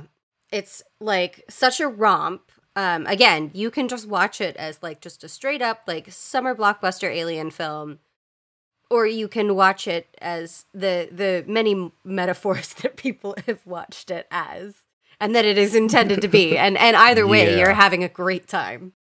Definitely lots of metaphor going on. Yeah. Yeah. So should we start at the obvious ones, or? Yeah. I mean, I think the most obvious one is like the Hollywood filmmaking metaphor running through the entire thing. I mean, it literally starts with that image of that classic jockey on a horse thing, and we've got like Holst is the artist who gets consumed by his own need to pursue the art. The child actor traumatized from Hollywood, this very like the entire thing is very like all of the characters are focused on their primary objective is to film it and to document the creature, not to like beat it or even kill it. They do end up killing it because they have to, but that's not their goal, right? Like, yeah, you don't have the standard horror movie thing of how do we stop it, how do we escape from it. It's how do we get a picture of it? How do we capture it? Yeah. Indeed. Because, it established as a wild animal, but there's another way to capture it. Yeah. Film. Capturing the wild animal. And yeah, the animal's gullet is a camera lens, like is a television. Like it's like being consumed by your own art. Yeah. As far as, fairly obvious metaphors go, the like Hollywood apparatus stand-in in the movie is very literally chewing people up and spitting them out. Yes. Leaving wreckage behind and just kind of dropping it wherever. And they keep mentioning, like, a word that comes up a lot that I didn't read verbatim over and over again is spectacle. This movie is like obsessed with mentioning spectacle and our obsession with spectacle and how we're just keeping to find and focus on these things as a I was reading this interesting take a couple days ago that started with the very opening of the movie is that Gordy's home scene where, for thankful reasons, most of it is obscured by a couch. You never see the like actual gory aftermath of the thing. Yeah. But you know that everyone watching the movie kind of wants to. Yes. Yeah. It's like, so we're going to keep this behind this partition here, but, you know, you want this. You need it. You demand it, but we're not going to let you have it. Yeah, like the point that I was reading that I agree with is like, realistically, this is horrifying. You really shouldn't want more of this, but you desperately want to know what happened. You see the end of the thing and you're like, please tell me more. Where's the rest of it? Show me the entire sequence so I know what happened. And you know, the first time I saw this, I walked away from the theater feeling like I was like, oh man, we didn't really get to see much of Stephen Yeun's character. I wish we could have watched an entire, you know, mini-series about his character. And the second time I felt much less that way. And I feel like it was because they did kind of appeal to like a very like morbid, kind of gross part of me that like wants to see that spectacle and see more of the darkness of that character. He's a very interesting character. Mm-hmm. The way he's been so warped by the entertainment industry. Again, like he has that whole monologue where he doesn't tell about his experience. He tells about the SNL sketch about his personal experience. The distillation. Because perhaps because he's actually incredibly traumatized and doesn't want to actually talk about it, but also perhaps because to those of us working in the industry, that's what matters. Your trauma is only as good as the content you can create from it. Yeah, he's milking it as a brand. He even says when he introduces his like secret room there, he's like, well, I normally charge people to see this. $50,000 a night. Yes. Yeah, just to sleep in here. And, you know, I'm totally okay with exploiting my trauma for, a cheap buck here, but I'm going to let you in on it all the same here because I like you. Doing you a favor now. Well, it's an interesting thing to look at with his character on the exploitation. Because one of the other themes of the movie is, of course, like spectacle, but also the way that spectacle dehumanizes. Mm-hmm. And the exploitation that's inherent in that. Because him as a Asian American child actor in the 90s on that sitcom, you kind of can read the thing as his character is no more a complete person than the chimp is. Like an Asian American kid with a white family on a 90s sitcom is the joke. It is the spectacle. It's just as much of a novelty as a chimpanzee living with a white family in a 90s sitcom. Yeah, we're going. His entire character was we're that subvert expectations. Yeah. Mm-hmm. Yeah, the two of them interacting is like the entire show. That's it. So the fact that he is now using his trauma to make money, and I see like, you know, your trauma is as good as you can sell it. But in some ways, at least he's the one getting to profit from it this time. Yeah, he has control. Still, you know, super dark, but an improvement? Question mark? A coping mechanism. He has control of his own. He has control of his own trauma, both control of the memory of this traumatic event, but also control of the way he was exploited and put in danger by a system. Mm-hmm. System that cared nothing for him. It's not good. Like, I'm certainly not trying to argue that this is a good outcome, But No. of all of the bad It gets him outcomes, killed. It also like what So, he yeah. takes away from that traumatic incident like directly leads to his own death. Because again, like he has taken from it that he was chosen, and he believes that he's chosen and has this connection to wild animals that makes him falsely believe that he's got a connection to Jean Jacket that he doesn't have, and that gets him killed. I just realized too, Yep. like it's not explicit, but that kind of character with this sort of like janky roadside attraction thing. I didn't actually watch The Thing, so I feel bad bringing this up as a point of reference, but I think the one that most people would have heard of now would be that Tiger King thing on Netflix. Yeah.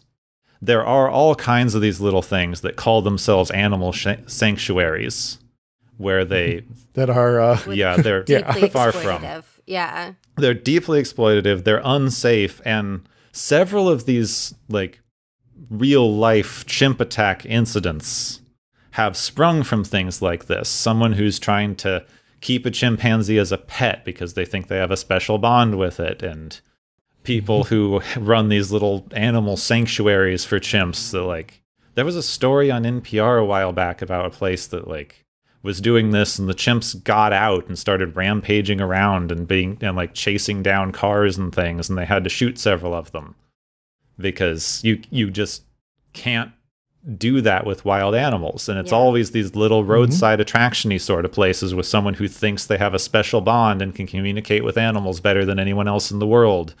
And you can't control wild animals, which is another theme in this film.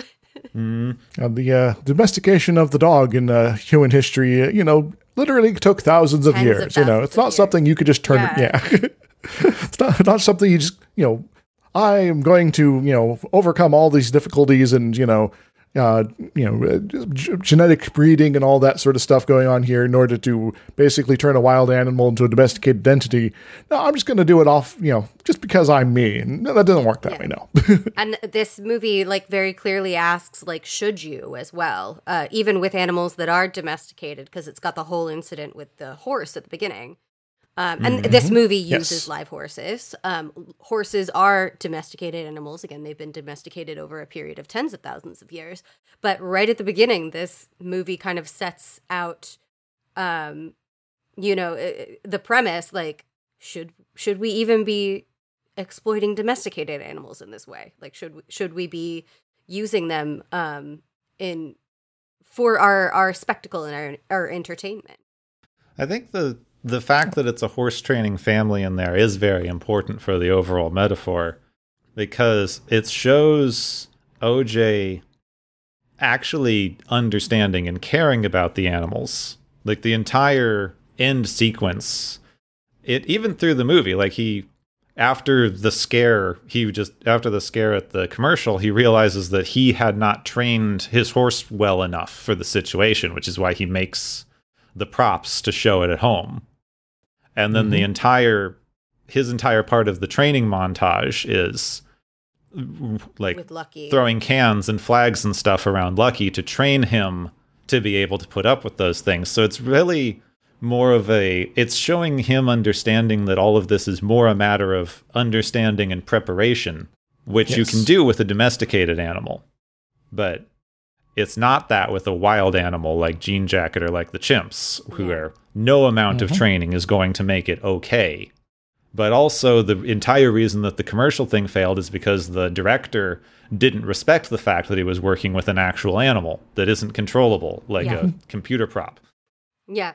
I think that aside from the obvious things with the animals, one of the things that I really, really love that happens in this movie and to greater or lesser degrees all of Peele's other movies is this just amazing and masterful subversion of horror tropes, especially ones that apply to African American actors in horror movies.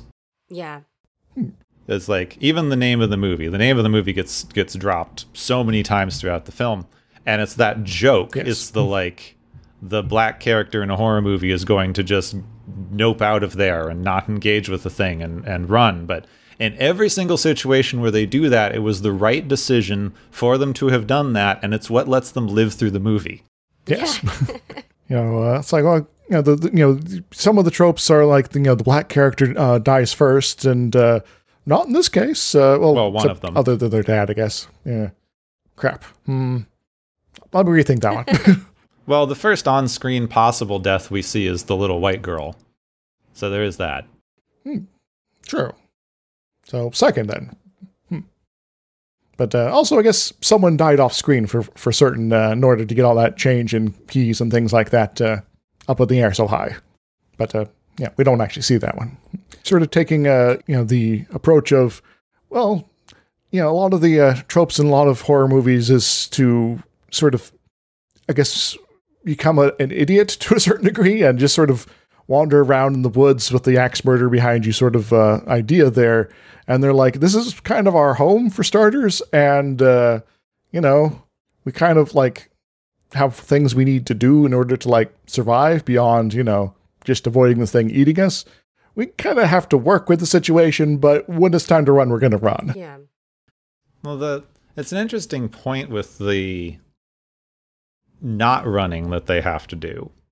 Because I think this is one of the only movies I've ever seen that incorporates a horror thing that acknowledges that escaping isn't enough. It's not even that they wouldn't want to, but you can all recognize that if you just run away from the horror thingy and then leave with your entire farm and whatever destroyed, you're kind of screwed.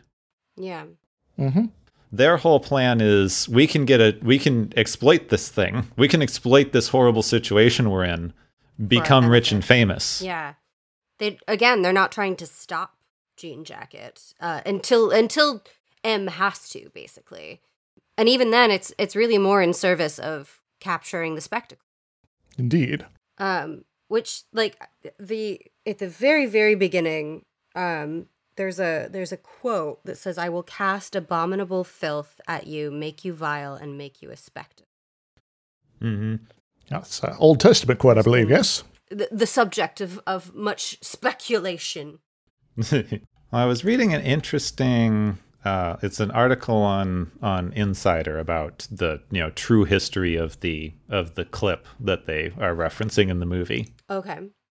And it has a very interesting point at the end that things like the film and early horse photographs and sports photographs were an interesting double-edged sword, because it showed where African Americans were getting non-working class employment. Like, this was a place where African American people in the US could do something that wasn't just a crummy work with your hands carrying boxes all day job. They could be jockeys, they could do certain sports. And that was a place where they could also live a slightly more what we would think of as a middle class lifestyle. But the more exposure that they got, the more just overt racism started falling down on them, until at a certain point, horse racing started getting more popular, and a lot of the black jockeys were pushed out with very racist arguments. There's quotes in here I'm not going to read. And it's a through line of the movie, because they are saying, like, our great-great-great-grandfather was one of the first people ever put on film, and nobody even remembers his name. We are scraping by as horse trainers when in any other situation you would be Hollywood royalty. Yes. Everyone else got to enjoy the endless generations of nepotism, but, they didn't. So I think the thing of, like, the being made into a spectacle, like, your white actors aren't often a spectacle until they are, and then it's horrible. This is your whole modern getting canceled thing. But just you as a minority doing a thing is spectacular. You can't just be another actor or horse rider or whatever. You are, the first whoever to do the thing. So there's a certain amount of spectacle inherent in that is dehumanizing to the actual person. So I think that it's kind of probably at least partially a reference to the way that we are using spectacle to distance ourselves from everything. We're distancing ourselves from animals to the point where we don't recognize that they're dangerous animals. We're distancing ourselves from people so that we can't interact with or understand them on a human level, and we can do these horrible things. Mm-hmm. And we put it all through our modern film stuff and put it on SNL and make it all okay. I'm not sure how to follow up on that. I mean, we this show, we cover old sci-fi and other things. We always get to racism eventually. Yeah. Yes. And I mean, that is something that is inherent to Jordan Peele's entire body of work. It's that this is a thing, and it causes problems. I feel like as a white woman, I probably don't have a lot of room to comment on this, but I do feel like there's probably not nothing about the fact that so much of this deals with like surveillance culture and like CCTV and documenting things like and has like two black leads, people who are most often the victims of surveillance culture. But again, I'm sure somebody with a little bit more experience in that realm can probably speak to that more. But I'm sure there's nothing to be said about that. I can't comment on it as a person of color because I am also a very white person. But I can comment on it as an LGBT person because we are seeing some modern parallels where the more visibility we've gotten, the more popular culture visibility and news visibility and other things, the more backlash you start getting. It's a very common cycle. Mm-hmm. And it's the double-edged sword of being seen. Before, no one knew you were there. Like, if they did, it was a problem. But you could mostly go do your own thing under the radar and not have to worry as much about the big entities noticing you. Yeah. Like, I'm not saying that was good. That was really horrible, and you having to keep things secret and not being able to be public, all that stuff was horrible. But the more you get noticed, the more the bigger fish are going to start trying to push down on you. Mm-hmm. Not having control over your own visibility. And then you have the double-edged thing with it, because the more visible you are, the whole coming out to your friends and family theory that was popularized a while back, that was a completely different era, so I'm not going to spend a lot of time commenting on that. It's a slight aside, but like that was a good idea. It's show everyone you're normal, show people that they know someone that this actually affects. But that also gained the big visibility and backlash of all the people who didn't want to know you were around. Yeah. Yeah, you got situations where coming out to a family, it's like, oh, you're always going to still be so and so to me, and I guess I will have to sort of process this and come to terms with that. And then there was the folks that had families that are maybe not so accepting as well. And then, And I know that this, like, well, there's just some surveillance parallels between these things, because, you get noticed. They had police officers trying to catch you out for being gay in a bathroom, etc. It's obviously not a direct parallel, because while, of course, there were people of color who could pass into as white society and could keep things hidden, it's not always an option in the same way that it is for a lot of LGBT people. So it's just parallels. I'm not trying to draw a completely direct comparison, but this is a part of the thing where I can comment a little more than other places. Of course. And with things like this particular piece of media with Nope, nothing is straight allegory either. Like I really don't think it's trying to be a straight up allegory for any one thing. Even like the most common metaphor that people read in it, which is like the filmmaking metaphor. Like I really don't think it's supposed to be an allegory for any one thing. And I think you can read. I think this is what makes it so brilliant, is you can watch it with like a different kind of critical lens each time, and like have like a different experience watching it.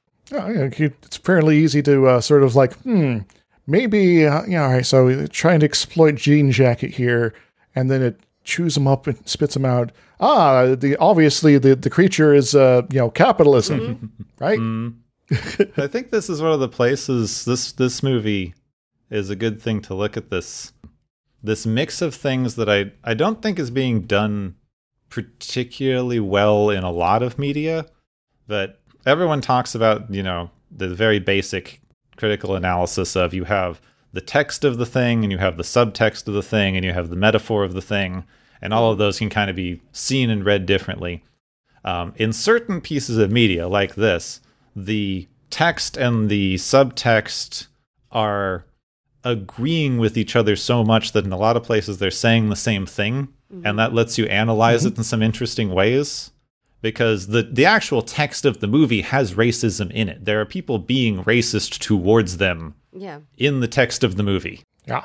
And of course, subtextually, you can read a lot of racism metaphor into the way that the people and animals are being exploited in the whole film industry thing overall. But because you have the one as metaphor, you can read a lot of other stuff into it at the same time, which makes it more interesting and complicated than just showing a bunch of racism on screen. Yeah. I think, this is all connected to a lot of other things. So it is, there are the problems, but there is also the problems linked to the problems, and they're kind of maybe working together in a not so good way. I do think the capitalist argument is an interesting one to look at for this, because we always get to capitalism also. We do this. Yeah. But well, it was like, it's like literally, it's like, all right, so we think this thing is out there, it's benign, and it's going to do wondrous things, and, we just have to, occasionally feed it a horse, maybe. Oh, it's eating us instead. We're going to sell tickets to it. I think it is interesting how critical you can be of the fame motivation that they seem to have, because it's something that the movie seems to be being critical of. Yeah. Several characters in the movie mention it, like Holt says, if you want to climb Fame Mountain, it's a dangerous path. But also, what are their other options here? They have this thing that's happening. Their ranch is failing. They're having to sell off horses to keep afloat. If you're a horse trainer and you sell all your horses, you kind of are out of luck here. This thing has happened to them that's not good, but if you can exploit it for money, what else are you going to do? I think it's not an accident that they called their money shot the Oprah shot as well, of because I don't immediately think of Oprah when I think of somebody got some alien footage. That's not the first place you go. But for them, it immediately, because you've got two black actors, you got two black characters as your lead characters, you're immediately thinking of the statistical improbability of Oprah's story, and that's what they're immediately clinging to, is we can get our Oprah moment and succeed in this statistically impossible way, the way she has, and win at capitalism, and also become a billionaire. Yeah, well, speaking from a completely outside perspective, obviously, but fame is one of these big things that we, especially in America, think of as a way to even everything out. You can always catapult yourself out of poverty or a bad situation by becoming famous. And there's a lot of people of color who have that narrative put on them. You grew up very, very poor, but were really, really good at basketball. Yeah. So now you're famous and have all the money. Or you grew up in the projects but became the most famous rapper in the US.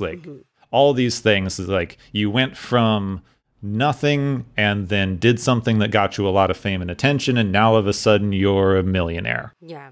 It's the I win button. And, if you just do these things, you'll manage to be successful, and everyone has this opportunity. Never mind that, it's very unlikely that any one person will...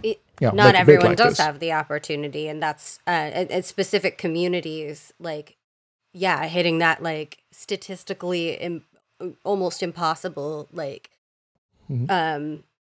jackpot is the only way to climb your way out of poverty. And so the dream persists. So because it's seen as the only way.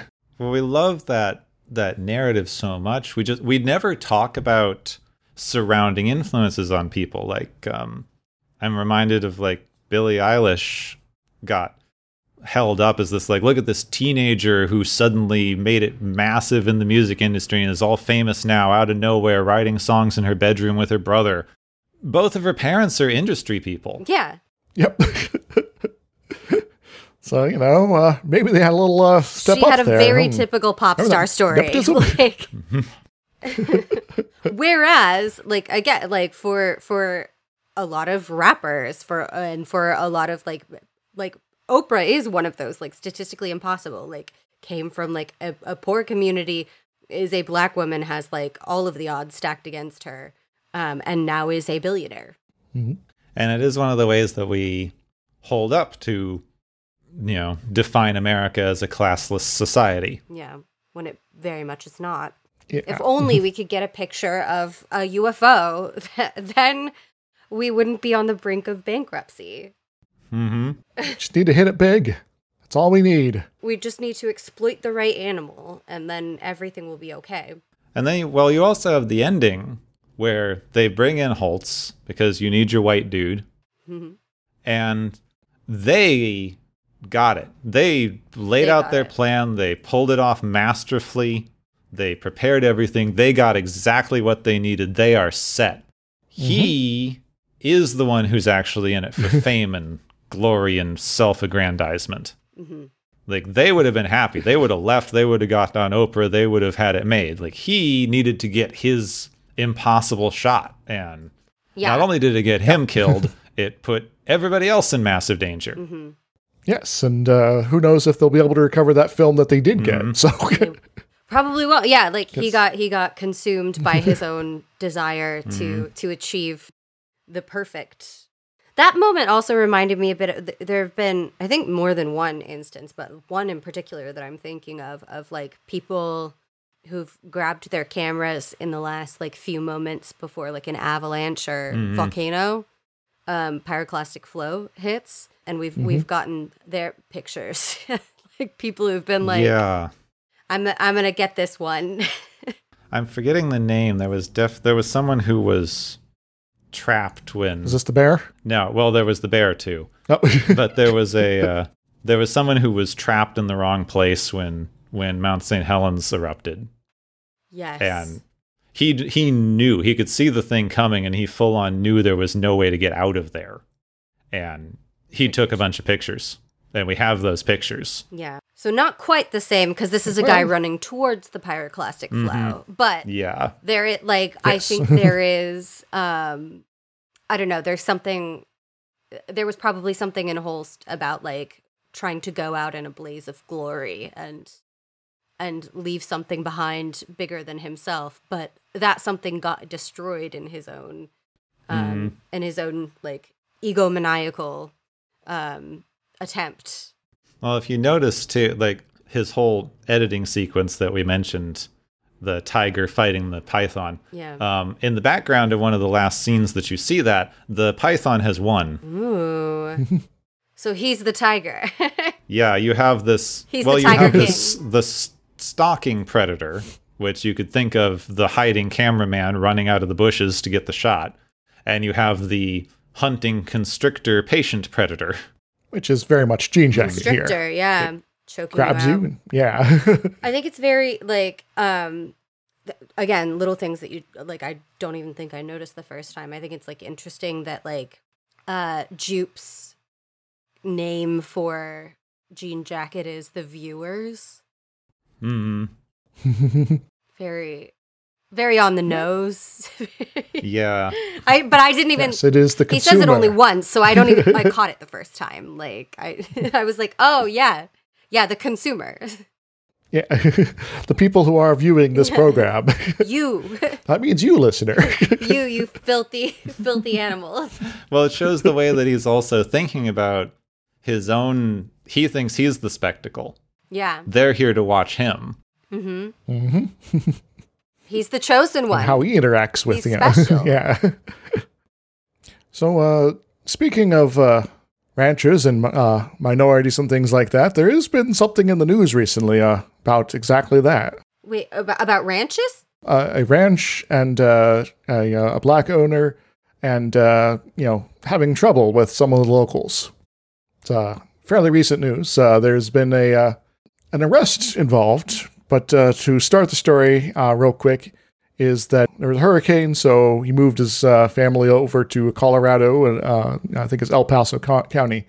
And, it's all right, so we're going to ranch over here and continue sort of, this sort of tradition. And pretty soon, suddenly he's being harassed by his neighbors. And people coming to his property, killing his animals, trespassing at various points, blocking the way, in and out of their place. All sorts of nasty, annoying, and cruel stuff going on. And, it's like, yeah, I want, restraining orders on these folks, calling the police, et cetera, et cetera. And, just the other day, there was an arrest of the guy being harassed. Of course.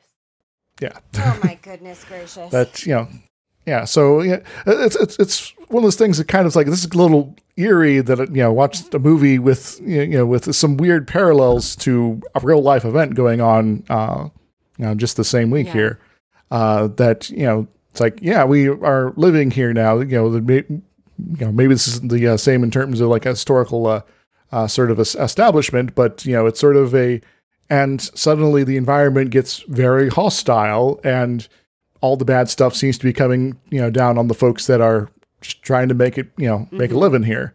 And, it's sort of, I guess, so sometimes with the older works, we sort of draw parallels like, yeah, and, some of this crap that they're talking about, back in the 60s or whatever, there's some stuff that's, very similar still going on today. And unfortunately, this is sort of a little bit of a weird parallel with, this is a fairly recent movie, and yeah, this is actually kind of a parallel in what's going on contemporarily. But apparently the owner of the farm, the ranch there, was arrested for stalking, apparently, despite, all his neighbors stalking him. Good God. Yes. And so, the neighbors very, just the other day, got a restraining order against him. And suddenly, the local police are like, oh, yes, we're going to arrest you for, violating this thing. So a little bit of modern day unfairness once again striking. And there's still a lot to come out, I suppose, about all that's going on there and things to evolve, because we're really at the beginning of the story in terms of more public awareness of what's going on there. But it's still sort of let's maybe try to build a world where, the some of the messages in films like this are not quite as, relevant anymore, because dang, I'm tired of this crap. Only the names change. Yeah. Yes. The details stay the same. Mm-hmm. I think there's an interesting point in there, because I was talking this movie over before we started recording, and there's an implication. Well, they keep calling the thing an alien, and it's obviously modeled like a flying saucer. There's every implication that this thing is fully terrestrial. Yeah. That it's just an animal that exists and has done for however long, most of history. And I think that, kind of to your point, it's out here in the middle of nowhere, California, where there aren't a ton of white people hanging around. And every time it does attack someone, we get a news clip of it being explained away as just one of those freak things that happens out in the middle of nowhere to the people we don't really care about. Mm-hmm. So, don't worry about it. Meanwhile, a kitten's up in a tree. So, even when there's a very obvious, there's also, white people being eaten by this thing here, sort of incident, it's very much like, we just don't know what's going on here. And, we're not going to do much more to look into it. Because, the main victims are, those other folks, Well, it seems like the news doesn't really seem to care until it is like a bunch of white people and a famous actor who disappear. Yeah. Because things are happening before that. Like people's livestock are disappearing. Like things are happening. I'm forgetting what this is from. There was something that I saw recently, but the general gist of it was the fact that you die is not news. How you die is news. Yes. Yeah. And very, I guess the how of how you die in this particular situation is so bizarre that, we're finally going to pay attention to it, but we're still going to be kind of lazy beyond that. Well, it also has to be interesting enough to be news. Yeah, you have to go out in an interesting enough way that it's newsworthy, that it's still news. Mm-hmm. So, how's everyone here going to go out that's going to be newsworthy?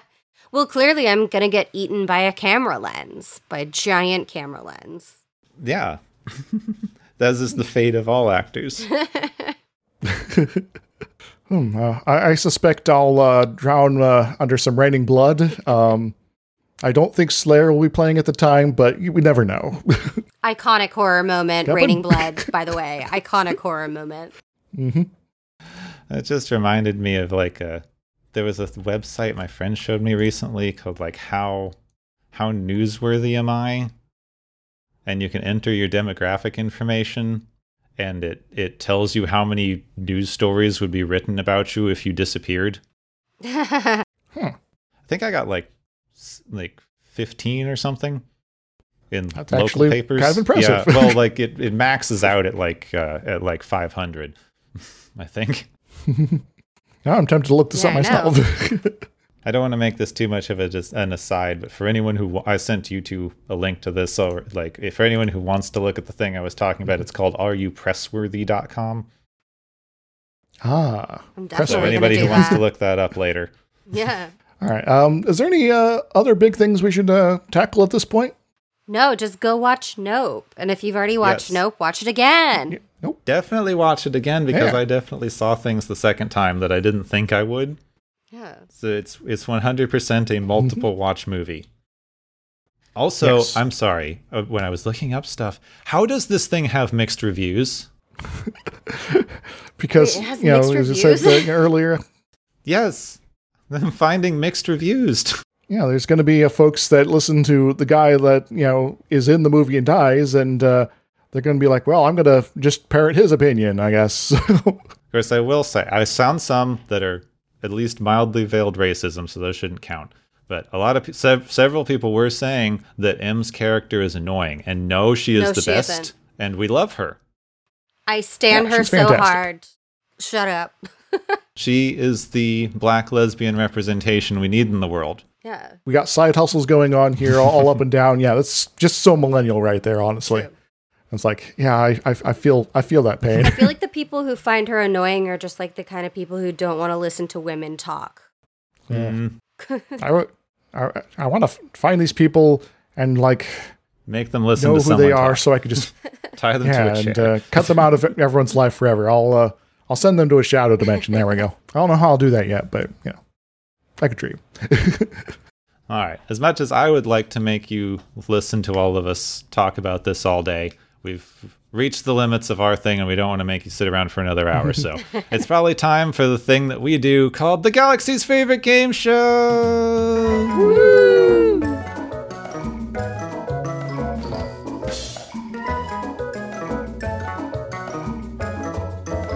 Hey everybody, welcome to the Galaxy's favorite game show. I'm Dr. Isix, and we got lots of contestants here, and I got our normal judges, and lots of people racking up various points here, and some of them have gone missing, but you know, whatever, we'll roll with it. Ho-ho! Our first prize to hand out is the Destruction of Self prize, which goes to Antler's Holst for deciding that to get that perfect shot, he's got to let himself get eaten, and you know, to kind of, you know, stop being alive. What does he win, Gepwin? He wins some mustard, because it's amazing what mustard will help you get down. Now, maybe Jean Jacket could have used some of that on the metal horse, too. No, that probably would have still gotten stuck. Anyway, our second prize is the Space Monkey Fears, which goes to Angel for being, hell yeah, let's investigate the aliens because the usual X-Files like conspiracy theory nonsense. What do they win, Hoots? I'm going to say Angel wins the entire DVD collection of X-Files. It's a bit on the nose, but I feel like he'd appreciate it. Indeed. He'll be able to watch those for at length now because he managed to survive the end of the movie, after apparently some rewrites, too.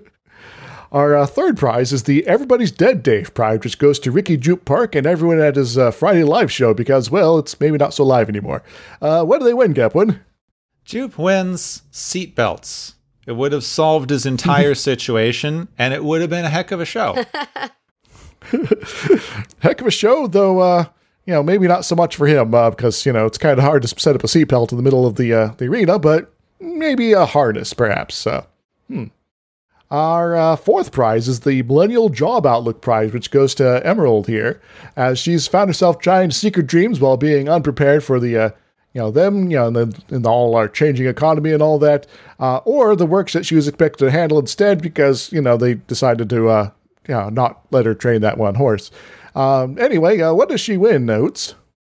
M wins some health care because, she's probably going to need a little bit of therapy after her experiences, but also because healthcare is worth its weight in gold.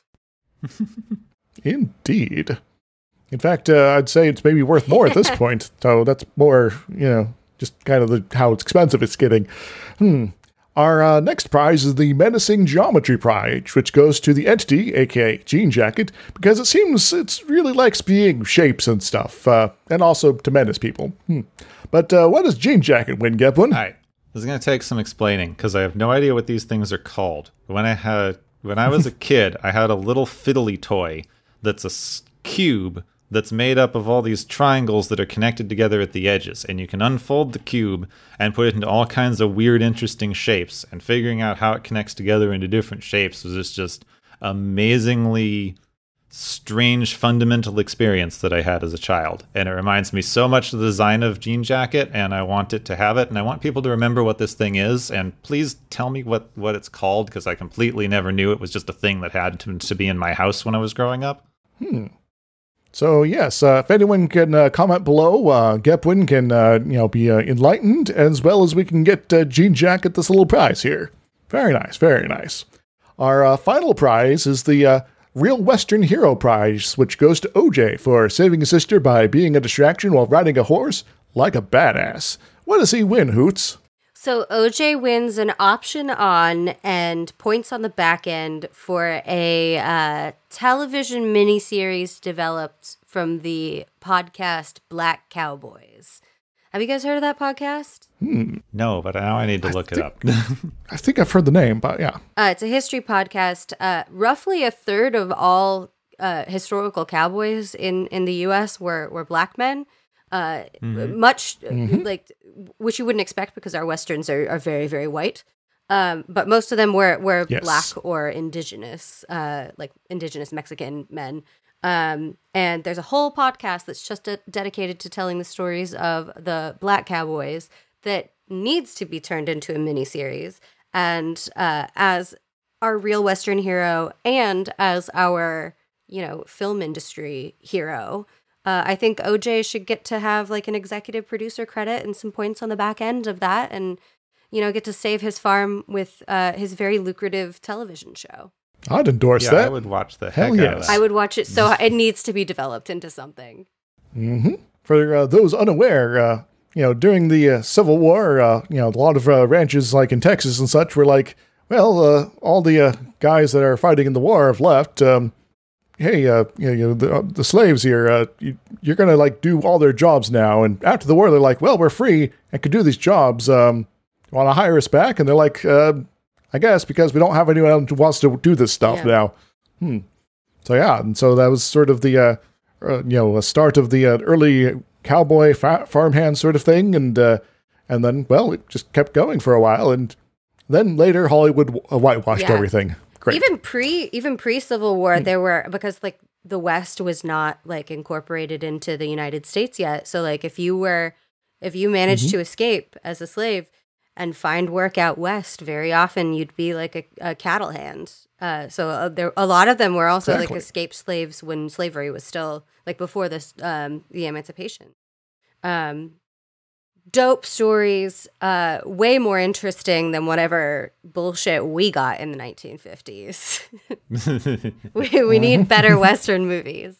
Agreed. So that's our various prizes this time. Is there anything else, or shall we get taken away, perhaps in a giant funnel of torrent of wind? I would like to get sucked up like a big plastic horse. Oh, no. We don't do vor. Like, this is not a vor podcast. I think it is now, because we did just watch like the vor movie. We didn't even get into the porn aspect. That's a whole nother podcast. And with that, I'm going to say thank you all for joining us on the Galaxy's Favorite Game Show.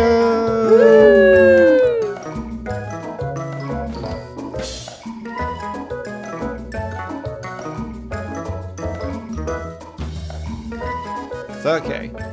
Hoots, thank you so much for being here. This has been very much fun. Remind the people where they can find you, where we should all follow you, watch your cool things, etc. for people who zoned out somewhere in the last 2 hours. Thank you so much for having me. This was so much fun. You can find me on YouTube at Hoots on the Web. And you can find me on the podcast Respect the Dead every week. Where actual respecting the dead is apparently optional. Yes, the podcast where we don't. And I guess if you want my if you want my socials, I'm on Twitter at Punished Hoots.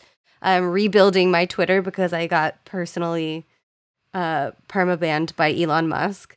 Oh no! That douchebag. I'm on Instagram at Hoots on the Web. Groovy. And I'll also give my thanks. It's been wonderful having you on. So I guess we can now get to talk about what we're going to be doing for the next episode. Yes, next week we are launching into Season 2 of Star Trek The Next Generation. It is baffling to me that this is the first episode of a season. Is The Child, which is one of the Star Trek Immaculate Conception episodes. And I cannot believe that I have to say one of. Yes. Hoots, are you familiar with this particular episode? I am not. I did watch a little bit of Next Gen because it was on like basically when I got off after school every day back when I was in high school. But I don't think I've ever sat down and like watched like a season of it full on. So I might have seen parts of that episode. I might not have. This is the episode where our main female character, Counselor Troy, gets immaculately concepted by an alien, and instead of being completely horrified by the situation, which I think would be a pretty normal reaction, she immediately goes, "No, this is my baby and no one can touch him." Yeah. Never mind that you did not consent to any of this. This is now, I guess, your thing. Those pregnancy hormones are wild. Especially when it's an alien. Yeah. Those alien pregnancy hormones. And also there's like a deadly disease or something like that, and, don't want that to kill there's always everybody, some sort of B-plot happening,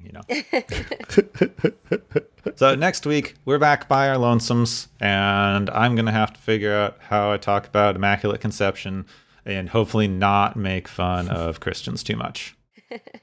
Well, there's other religions that, have that sort of thing going on sometimes. So, it can, multiple faith, fallout here, I think, right? Every religion, essentially.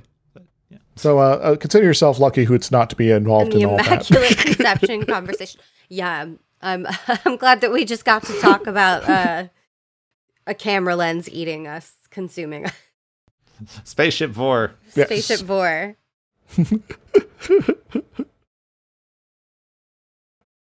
Next time on Watchers of Tomorrow, Picard's fear of children becomes manifest.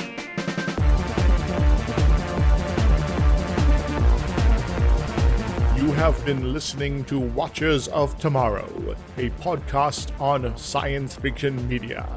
Find and follow Watchers of Tomorrow on Podbean, YouTube, Spotify, iTunes, Google Play, Stitcher, Pocket Cast, Spreader, Digital Podcast, and perhaps many more to come. If you enjoy our podcast, make sure to subscribe for more.